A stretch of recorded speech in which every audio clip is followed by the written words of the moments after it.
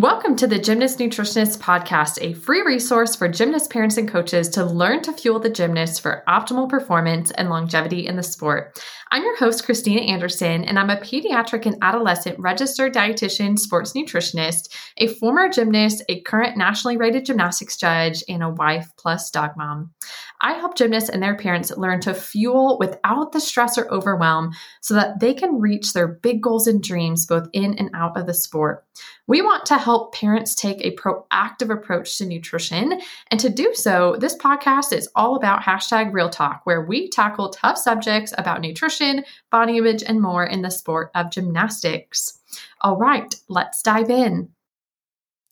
You're listening to episode 12 of the Gymnast Nutritionist Podcast. Hello and welcome back. This is another quick tip episode, so a shorter kind of 15 or 20 minute episode that you can listen to on your way to work or the commute to and from the gym.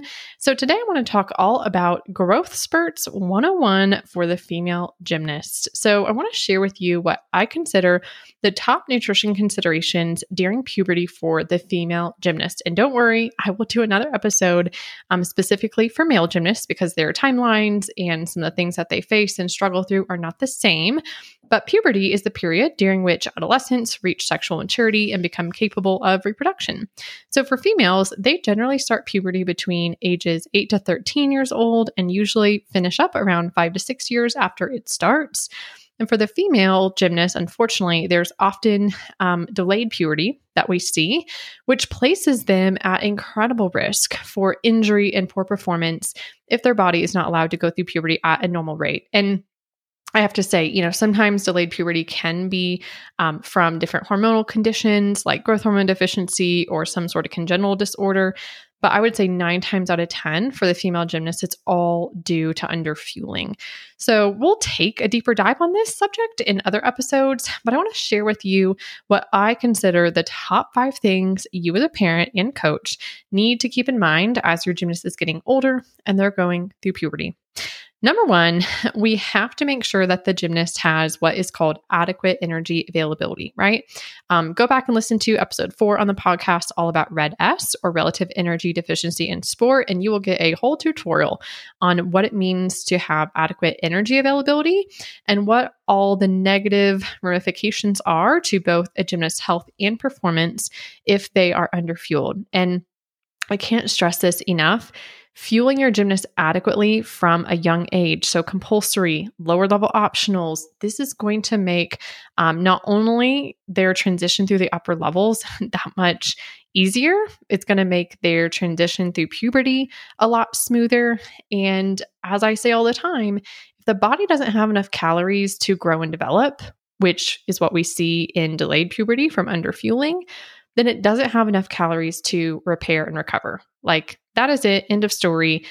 You can't have your cake and eat it too in terms of trying to keep your gymnast small or saying it's fine if they're delayed. I've heard all sorts of things over the years, right? I've heard things like, it'd be better if she doesn't get her period till after the Olympics, or, she's got to get all her big skills now because once she hits puberty, she's not going to be able to do the same things anymore. Like, none of that is true.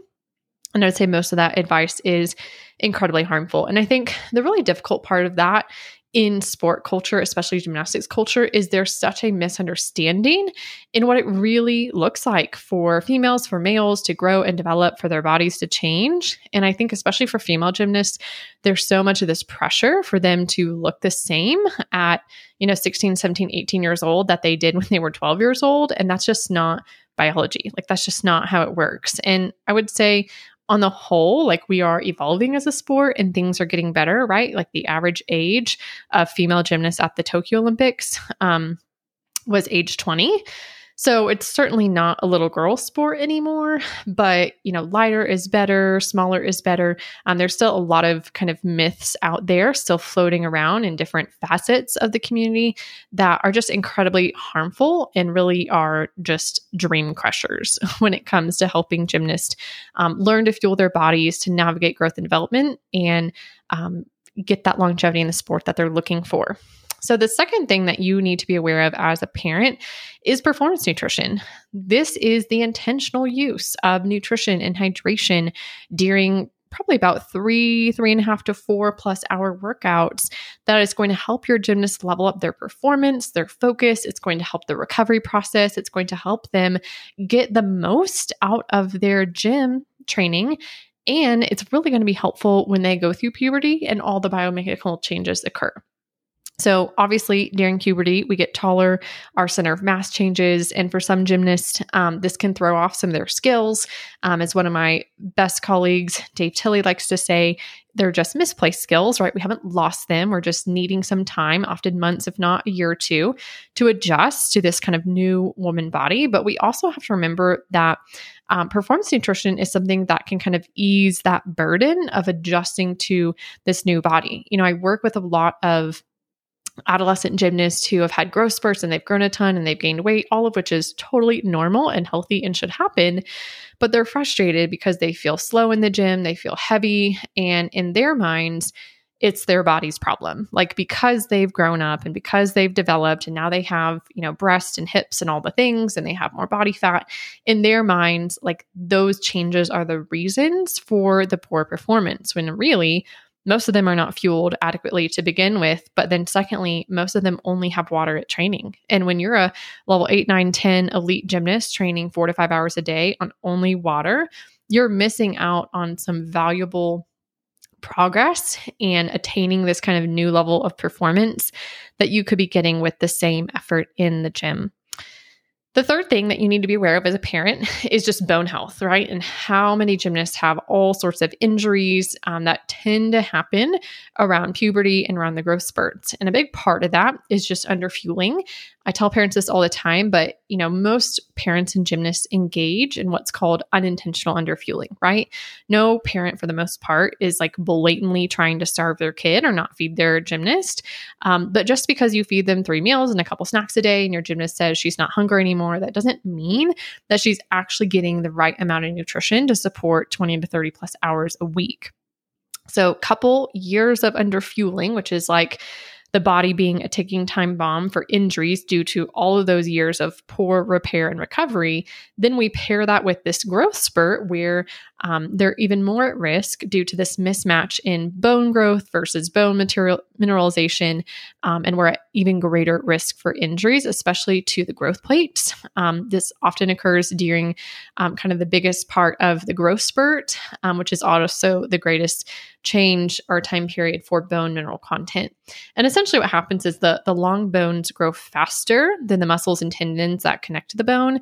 And so that is what leads to the growth plate injuries like Severs and Osgood-Schlatters, so on and so forth. So again, while nutrition can't prevent everything, if you think about it, if the body has the building blocks that it needs day in, day out to repair, to recover, to adapt to training, and to fuel growth and development, your gymnast is going to have the best shot at staying as healthy as she can.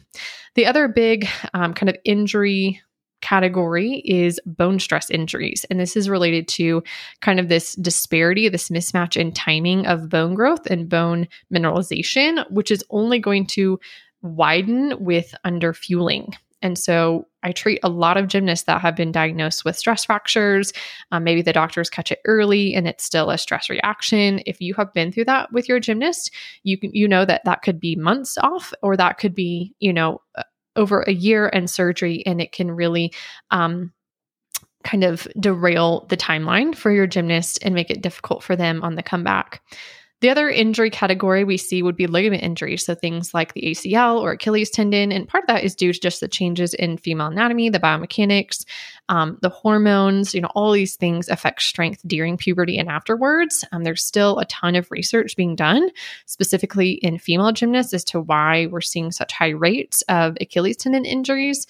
But we've already learned from the research that Achilles tendons, in particular, just to pick on that injury, that was my own struggle as a gymnast, they don't just rupture out of nowhere. They don't just rupture on a tumbling pass one day. They often rupture because there is pathology to that tendon, which is basically a fancy word of saying that the quality of the tendon, the strength, the integrity is not good.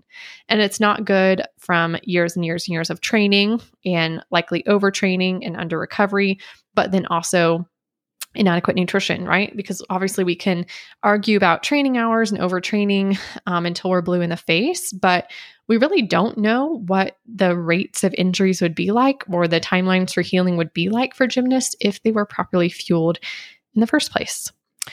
The fourth thing you need to keep in mind as a parent or coach about growth spurts and puberty is the menstrual cycle. So menarche is the first menstrual bleed. Even after this first period, it may take a year or two to start ovulating. The average age is about 11 to 12 and a half in females, depending on ethnicity. And by 15 years old, 98% should have reached menarche, so they had at least one period. And this also should start about 2 to 3 years after breast development begins, which can be around 9 years old, plus or minus for females of different ethnicities. So when you hear a doctor tell you that it's normal and fine that your 15 or 16-year-old gymnast hasn't started their period, that is not normal. And again, it's just like the whole concept of unintentional underfueling. The longer it takes for your gymnast to get their period, the more poor their bone mineralization is and the higher risk they are for bone-related injuries. And I've had gymnasts before I've worked with that, they still haven't had a period by 15 or 16, 17 years old, and they actually developed osteopenia, which is the precursor to osteoporosis. And when you're diagnosed with that as a 16 or 17-year-old, that's really scary. And it takes a while to come back from that. And your body, your bones are basically like a ticking time bomb to not just get a fracture, but to break. The other thing I have to say about the menstrual cycle, which, we should have a whole other podcast on this topic, is that birth control is not, it's not a fix. It's not a fix for not having a period. Having a bleed when you're taking birth control is not a real ovulatory cycle. It's just a withdrawal bleed in response to the fall in progesterone levels. It does not protect the bones. We actually know that the hormones from an oral contraceptive are metabolized in the body differently than your own endogenous hormone production from the ovaries. And so while it's 100% a personal choice for a teen female gymnast to start birth control for various reasons, you then lose what is considered the fifth vital sign. Like you then lose this ability to know whether or not the body's getting enough nutrition, because this is how it works. There's a gland in the brain called the hypothalamus, and it's kind of almost like this temperature gauge where it's constantly sensing, what's the temperature, what's the stress, how's the nutrition. And if it senses that there's not enough nutrition to support a baby, it's going to tell the ovaries to shut it down and to stop producing appropriate levels of estrogen and progesterone. And while your gymnast may find it very convenient to not have a period, if the body senses there's not enough nutrition for that, then there's not enough nutrition to repair and recover. Hence, all the injuries and growth plate injuries and bone-related injuries that we see in teen female gymnasts.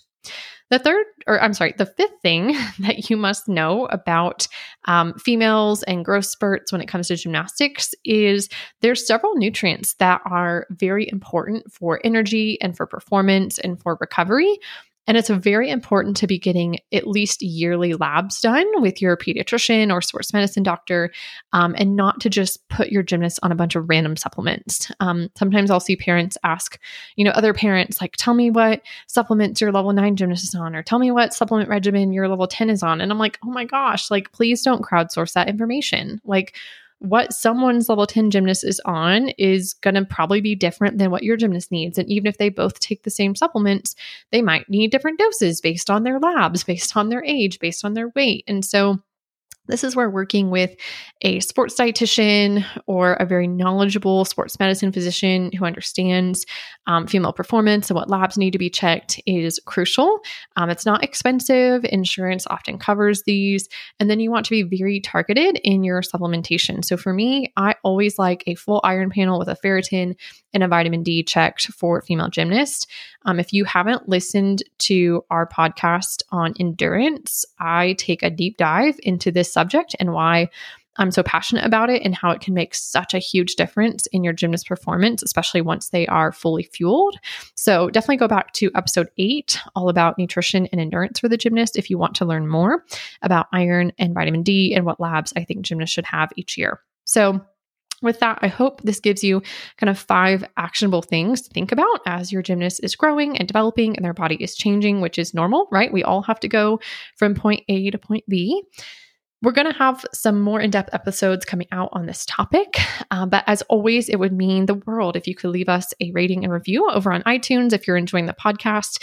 This helps iTunes show the podcast to more gymnast parents and coaches, spreading the message on fueling gymnasts for health and longevity in the sport. And if any of this resonates with you or you want to learn more, you can check out the show notes for ways to work with us.